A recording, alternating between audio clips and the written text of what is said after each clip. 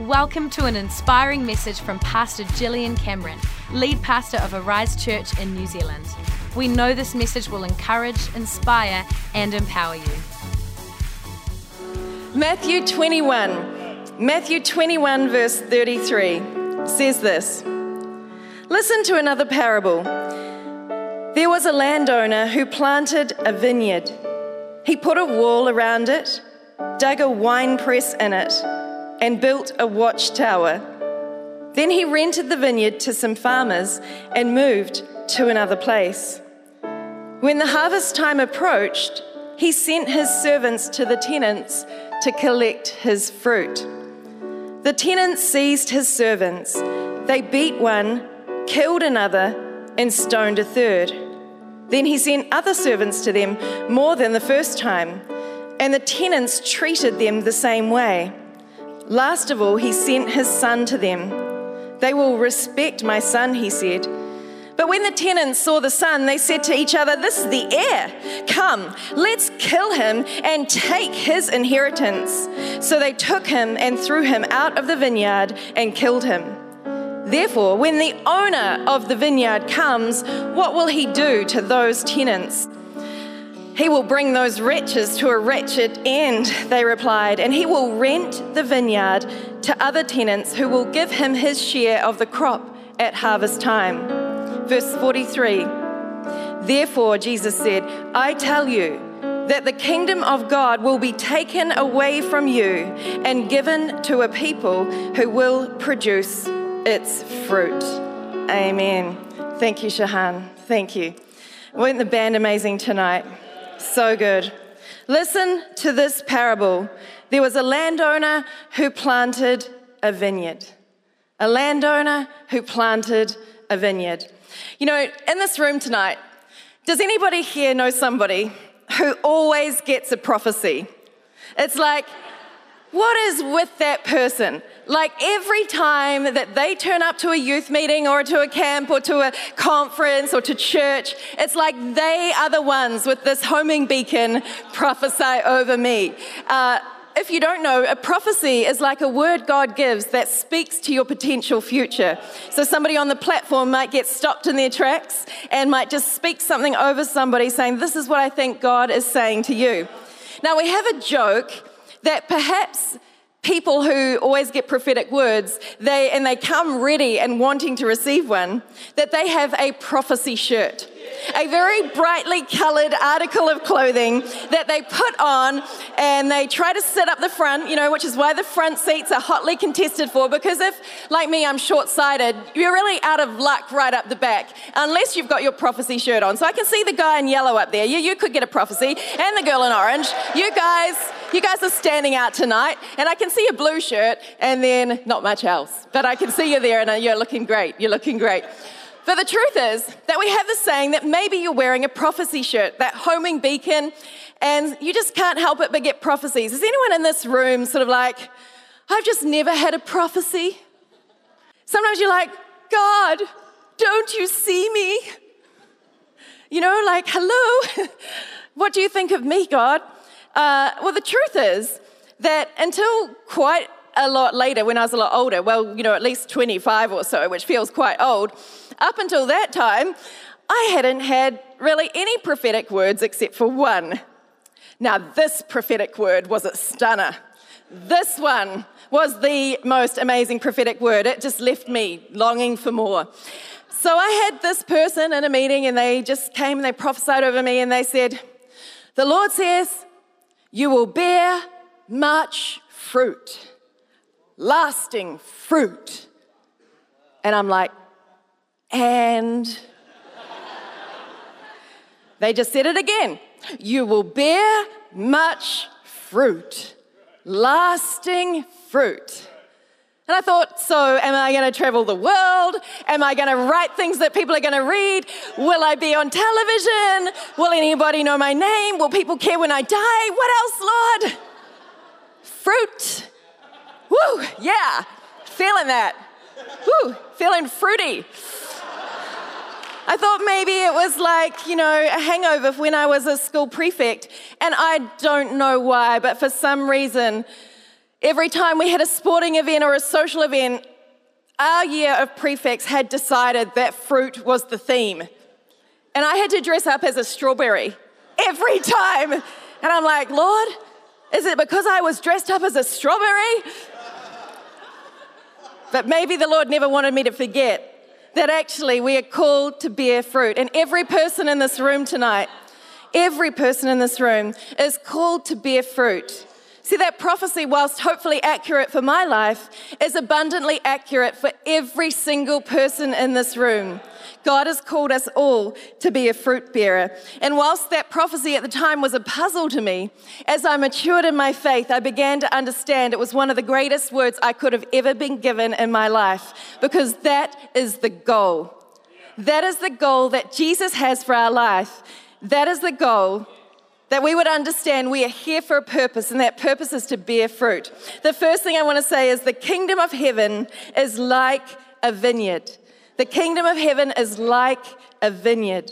Now, Jesus told this parable 3 times. Well, he told it in a format 3 times, talking about the kingdom of heaven like a vineyard. This parable was repeated in all 3 Gospels. So also our other parables, Jesus wanted to make it abundantly clear that we would understand we are planted in God's vineyard. Say to the person next to you, you are in God's vineyard. You are in God's vineyard. See, Matthew 20:21 says this, the kingdom of heaven is like a landowner who went out early in the morning to hire workers for his vineyard. Our Father in heaven has gone out to hire workers for his vineyard. Matthew 21:28. Another parable. There was a man who had 2 sons. He went to the first and said, son, go and work today in the vineyard. He wanted both sons to go and work in the vineyard. In that parable, one of the sons said, nah, I'm not going to go work in the vineyard. But then he changed his mind and he went and worked in the vineyard. And the other son said, oh, sure, Dad, I'll go work in the vineyard. And then he didn't work in the vineyard. And Jesus is asking, which one did what God wanted? And it was actually the one that went and worked in the vineyard. See, Jesus wants us to understand that the kingdom of heaven is like a vineyard, and we are called to go and work in it. What we do for God is likened to working in a vineyard, and God is our heavenly Father who is likened to the landowner. He owns the vineyard. He owns the place where you're planted. He owns the place where you work. He is the owner, my friends, of your life. He is the owner, my friends, of your body, whether you believe it or not. We are the tenants. God has things He is wanting us to do. We've been commanded to go and bear fruit. John 15, Jesus says, if you remain in me and I in you, you will bear much fruit. I have appointed you to go and bear fruit. It is part of the goal of this life that we would bear fruit. The vineyard tonight is your place of planting. What is your field of endeavor? Where are you placed? That is the vineyard that God has placed you in to bring forth a harvest.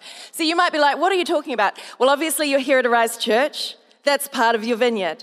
You have a home with your family. That's part of your vineyard. You either go to school, work, or uni. That's part of your vineyard. You go out and work. That's part of your vineyard. Wherever you dwell is a place that God expects you to bear a harvest from. See, what we do here on earth is compared to living and working in a vineyard. In this parable of the tenants, where we see the landowner has set up the vineyard, then he has let it out to tenants. In this parable, the landowner God planted the vineyard. He set about creating the vineyard. He put the trees in the ground. He was the one who created an environment for fruitfulness. In our lives, God gives us everything we need to be fruitful. He has created an environment in our lives for us to bear fruit. See, we can't turn up at the judgment seat and say, I couldn't do it, I didn't have what I needed, because God's saying, no, I'm sorry, but I've actually given you everything you need to bear fruit, and it's up to you whether you go to work in my vineyard. See, number 2 is what we have here on earth is on loan. It's rented. What we have here on earth is on loan. My friends, it's all rented. I'm so glad it's rented. I'm so glad it's on loan. You know, as I mentioned before, I'm not a very good dancer. I'm very uncoordinated. I have been known to fall into fountains face first. In fact, the hotel I went back to just this week has actually changed the fountain now. They have put white stones instead of the black stones that were in there for people such as me. And I'm like, thank you, Jesus, that this is rented, because that coordination is coming. But for those of us who are much more talented than I, it's also important to remember it's on loan. Those talents are on loan. See, everything we have is on loan. What did God give these tenants?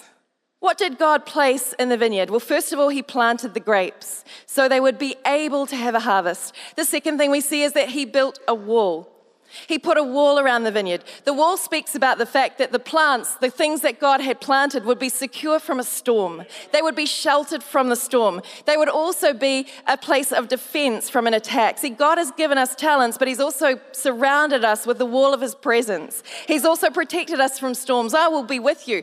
Jesus says, peace to the storm. It doesn't matter what we go through in this life. It won't stop the harvest coming out, because God has placed a wall of protection around us. It says that the landowner, God himself, dug a wine press.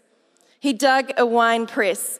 He made a way for the fruit to be harvested and stored. He made a way for the fruit to have an impact. And in our lives, he's created a way. What is a wine press in your life? My friends, it's your gifts.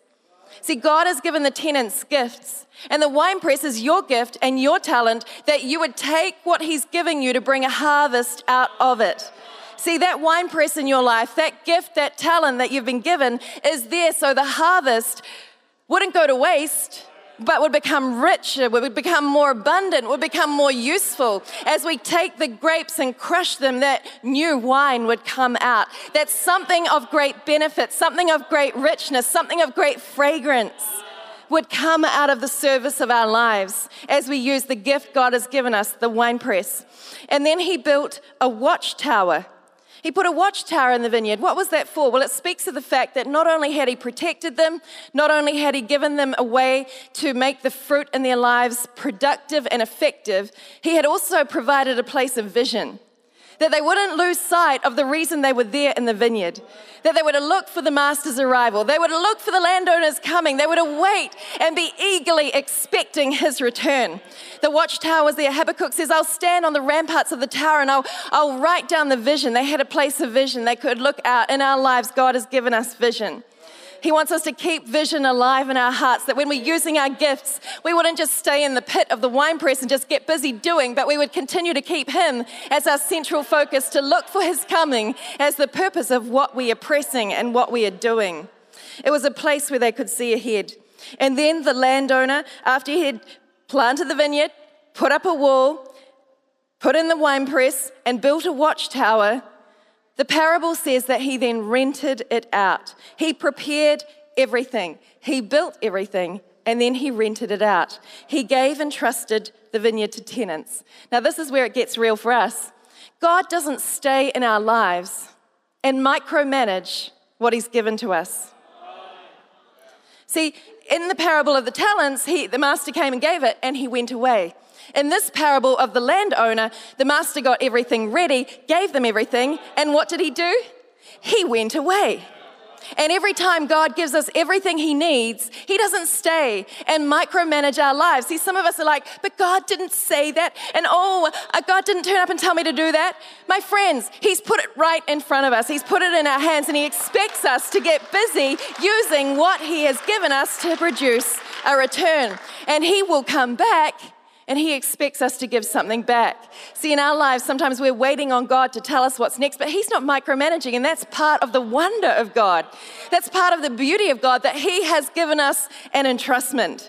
See, every person in this room tonight, it doesn't matter how old or how young, God has entrusted us with something precious, something powerful, something fragile, something beautiful, something that can bring forth new wine. New wine that doesn't just enrich our lives, but enriches the lives of every person around us. New wine, something that only you can produce. You know, there are so many wines, so many vintages, so many different types of wine. Well, same with what we can produce in our lives. God has a delicate fragrance, a delicate aroma of what he wants to bring out and overflow through our lives. We are like the tenants, and we have an entrustment. God is wanting and expecting us to do something with his vineyard. He wants us to do something. What gifts has God given you? What might he be expecting that you would be pressing in your wine press? What wine might he be expecting you to produce to overflow, to bless many around you? Number 3, we can lose sight of why we have gifts and who they are for. We can lose sight of why we have gifts and who they are for. See, Jesus has given us everything we need to be productive and effective.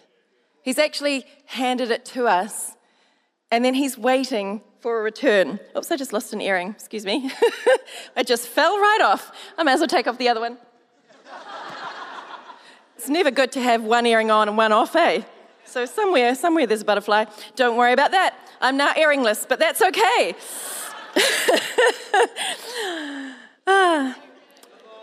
The fruit produced by the tenants belonged to who? The landowner. But who did the tenants start thinking the fruit belonged to? See, they were doing the work. My friends, you're busy doing all the work. You're doing the hard work. You're going out to that business and earning that income. You're doing the hard work of teaching. You're doing the hard work of nursing. You're doing the hard work of adding the numbers and making the budgets work. You're doing the hard work of helping in the youth ministry. You're doing the hard work of helping to serve people's needs.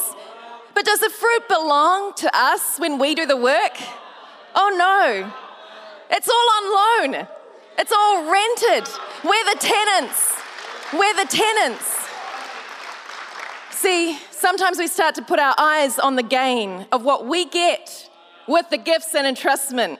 We start to take it for ourselves rather than be willing to give it as a return. The fruit that was produced by the tenants belonged to the landowner, but in time they lost sight of whose fruit it was and who it belonged to, and they wanted it for themselves. So when the landowner sends back the servants to collect the fruit, what happened? There's God. Hey, they've been busy working in my vineyard. Everything I've given to them, they've been able to benefit from it. God wasn't saying you can't have anything out of this vineyard. They've been able to benefit from it. It's produced a living and a livelihood. But then he says, now you've got to give me my return. But when he comes, when he sends his servants, they kill them. They kill them because they'd lost sight of whose vineyard it was. The same thing can be true of us. We can have a gift, we can have a talent, but we can start using it to benefit ourselves and gain from it rather than being willing to give the glory back to God. See, every gift God gives us, we can actually claim as ours. We can say, oh, I'm just that good. Or we can actually give the glory back to God. See, why is it so powerful when athletes, they score a try or they do something amazing and then they just point up to heaven like that? They're acknowledging God. Why is it so powerful? Every television camera zooms in on it. People comment on it. Do you know why? Because they're not saying this talent is for my glory. They're saying, I'm actually, the minute I do something good with my talent, I'm giving glory to God. That is not a worthless gesture. That has great meaning and brings glory to God. You know, I think that's tremendous. How good was Beauden Barrett? I wish he was pointing the finger last night. I reckon he almost had 6 tries, didn't he? The poor guy, but he got 4. He did very well. Good old BB. He did so good. Amazing. But, you know, it matters, doesn't it, who we give the glory to? It matters what we're willing to give back to God. And the tenants wanted to benefit from it themselves. Our efforts can become our idol. See, the tenants had lost sight of who they were serving. They'd lost sight of what they were worshipping. And rather than worshipping the landowner, serving the master, they started to worship the vineyard. They started to make the vineyard and its fruit their idol. And they wanted to keep it to themselves. See, whenever we're benefiting from our gifts, sometimes we start to worship our gifts and our talents and we benefit from them rather than saying, hey, it's all from God and I want Him to get the glory from what I'm doing. You know, they wanted the ownership and possession, but they didn't understand true fulfillment is found in giving it back to God. Number 4, we can use what God gave us to reject Him. We can use what God gave us to reject Him. To me, this is one of the saddest things and the worst thing the tenants did that revealed their loss of the sight of God and their worship was that they used what He had given them to reject His involvement and input in their lives.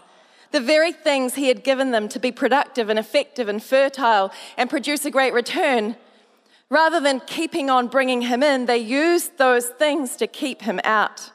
The wall that he'd built for their security and their shelter, the wall to protect them, they then used as a defense mechanism to keep him out. The watchtower that was there to await his arriving, they used to get ready to defend against him turning up. The things that God had given them, they used against him to keep him out. See, the gifts that God gives us are not to keep God out of our world, but to bring Christ in. The gifts God gives us are there to bring God into the world. See, if you've been given a creative gift tonight of writing or singing or dancing or, whatever it might be, painting, design, building, architecture, every creative gift God gives is so that God would enter into our world. Not that we would keep him out of it. In our business, in our nursing, in every endeavor that God would place us, in our accounting, whatever our field of planting, whatever our vineyard, are we using our gifts to bring God into the world or to keep him out? See, we can choose to shut him out by what he has given us. We can rely on our own self, and when we start to be independent and focused on self, we are shutting the master out of our vineyard.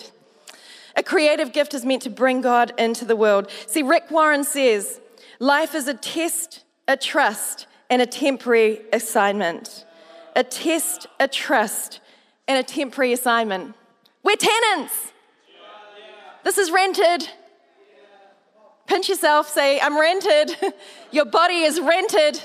See, your body's going to be transformed in an instant. This body's not going with you to heaven. Naked I came from my mother's womb. Did you come out with clothes? Did you come out with an FPOS card? Did you come out with a house? No. Naked I came into the world. Naked I will depart.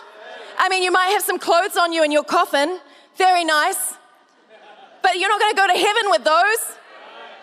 But in an instant, at the sound of the trumpet, in a flash, we will be transformed in our bodies. We will be throwing off this old husk, this old shell, and we'll be given a heavenly body transformed into his likeness, revealing his glory. Oh, my friends, we're tenants.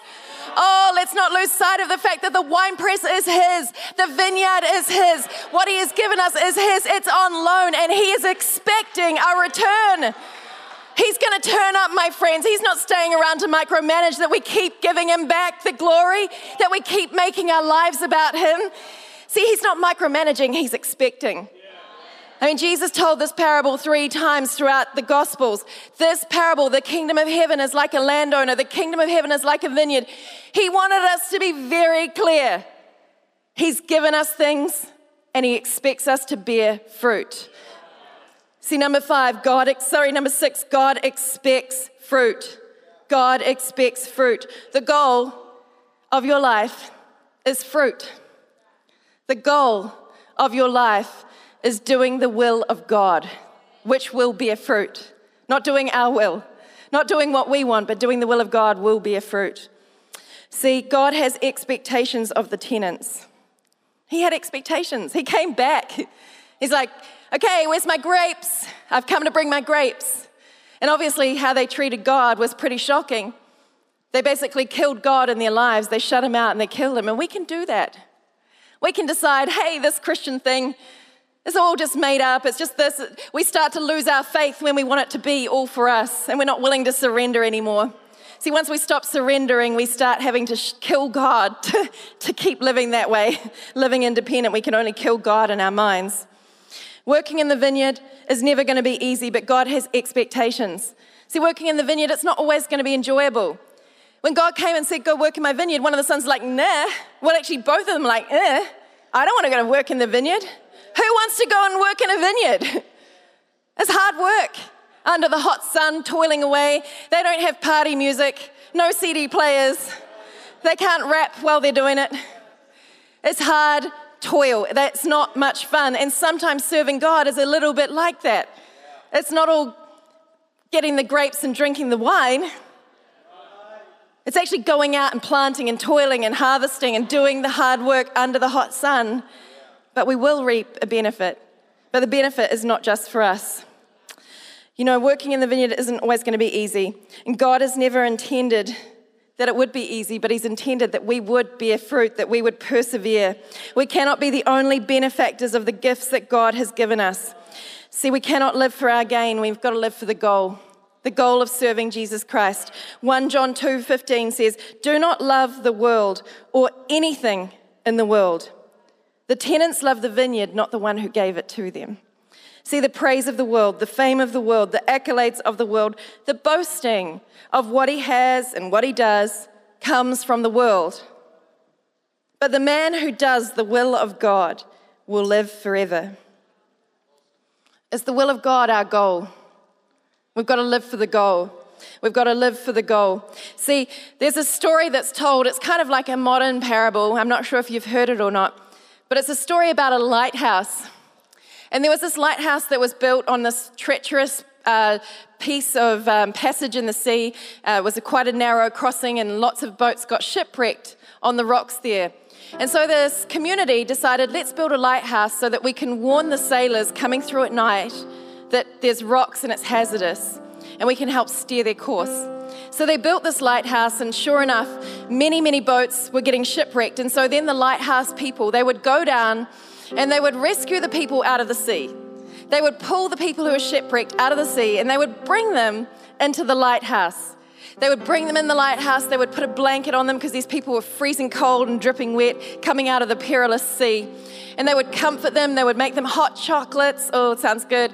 They would put lots of marshmallows in, and they put chocolate on top. And they brought out their hot chocolate, and they would comfort them. The people that were rescued were so grateful. They knew that their lives would have been over if those people in the lighthouse hadn't been there to pull them up out of the sea. So they were so grateful, and over time, the people that had been shipwrecked and rescued, they started to want to give something back to the people in the lighthouse. And so they would write checks and send checks, and they would give gifts of money. And they began to send this gift to the lighthouse saying, thank you for saving me. Thank you for rescuing me.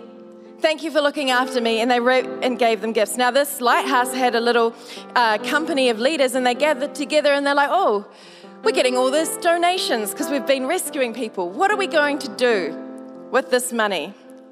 What are we going to do with these gifts? And so they took a vote, and they decided, well, let's make our lighthouse nice and cozy for people because they come out of the sea and they're freezing cold. Let's put down carpet. And so they laid down carpet in the lighthouse. And so then the next time they went to pull people out of the sea, they were bringing them back into the lighthouse, and then they thought, oh, but they're going to drip all over the carpet. They're going to drip all over the carpet. And so instead of bringing them in where it was cozy and warm, they kept them in the coat room and kept them out there, feeding them hot chocolates in the coat room. See, they started to like the pretty lighthouse more than they liked what they were there to do. Slowly over time, as they began to get gain, as they began to get benefit, as they began to receive a harvest from what they had, the gifts they had, they started to focus on the gain and not the goal. They stopped seeing they were there to save lives and rescue people. The real fruit of their endeavor was to rescue those poor wretches out of the sea. And they started focusing on, we've got to keep the carpet clean, but we can be the same. We can do that. We can start with good intentions. We can start focused on what God has given us. We can use our gifts for Him. And then before we know it,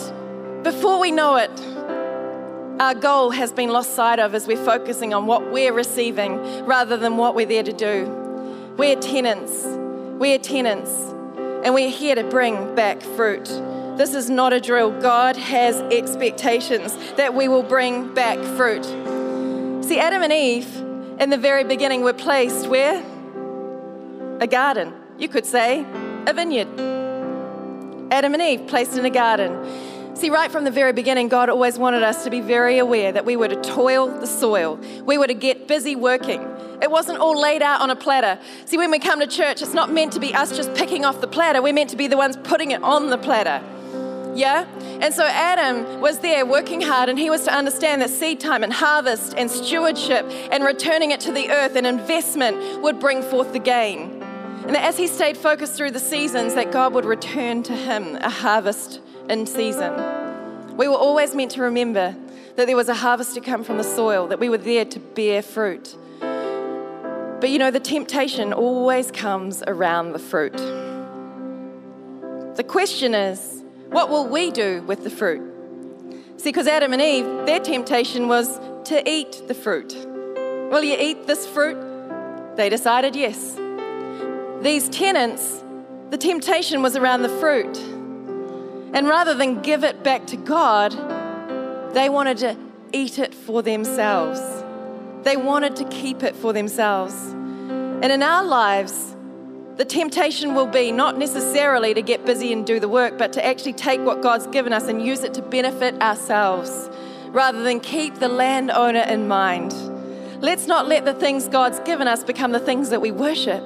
Let's keep our worship focused on the one true God and be willing to give back to Him what belongs to Him. It doesn't belong to us anyway, does it? Because when the Master returns, what will happen if we're trying to keep it for ourselves? What will happen if we're trying to keep this fruit to ourselves and use it for our gain? The Bible says it will be taken away and given to the one who will produce its fruit. Same with the talents. Seems like God is such a hard taskmaster. How could He take away from the poor fellow who had less and take away the little he had? God's making a point that He expects us to bear fruit. He's given us something that we would get busy doing the work of bringing in the harvest, that the gain would not be for us, but would be for kingdom purpose. Number 7, what are we going to do with what God has given us? What are we going to do with what God has given us? I want to say tonight, don't keep it for yourself. Don't be tempted to take the glory. Don't be tempted to think it's all for us. Don't keep God out. Let God in. In the area of your gift, in the area of your talent, and what God has given you, don't keep God out of your life. See, we can have God in parts of our vineyards, and that part's for God, and the rest is mine. No. Don't let the walls and the structures that God has given us separate us from Him. He wants to come in to every part of our lives. Keep God in. Open the gates that the King of Glory may come in. Is Jesus going to come up to our lives, and is He going to say, when He comes and returns to our lives, will we have fruit, firstly, to give Him? Have we done the work? And secondly, will we willingly hand it over to Him? Will we bring a return? I have chosen you that you would bear fruit. Remain in me and I in you, and you will bear much fruit. This is for my Father's glory. This is for my Father's glory, that you would be my disciples. I have appointed you. I have chosen you to what? To bear fruit, to do the will of God. The goal is to do the will of God, and the will of God is to bring fruit. What is the fruit? Winning souls. What is the fruit? Reaching the lost. What is the fruit? A life of righteousness. What is the fruit? Living for God and not for ourselves. What is the fruit? Letting God into every area of your life. What is the fruit? That the kingdom of heaven would be extended in our lives. What is the fruit? That new wine would spring forth from our lives. There would be a richness, a rich deposit of the working of the Holy Spirit that would overflow and bring blessing and bring blessing. In a moment, we're going to sing this song. It says, I give up my old flames. I give up my old flames to carry new fire. See, sometimes we've got to give up our way of doing things and the way we see things to start to carry things with a passion, that we would be busy in the vineyard that God gives us to produce a return for Him. And that's true passion. That's true joy. That's true life. That's knowing this life is not a drill. It's a test. It's a trust. It's a temporary assignment. And I'm entrusted to bring a return, and so, my friends, are you. It's time to bring forth new wine. Would you stand to your feet? We're going to sing this song, but I pray it would be your prayer tonight, that when the Master comes, you would give Him the fruit of your lives, and that God would say, new wine is going to come out of your life. New wine is going to come out of your life in Jesus' name. Let's worship.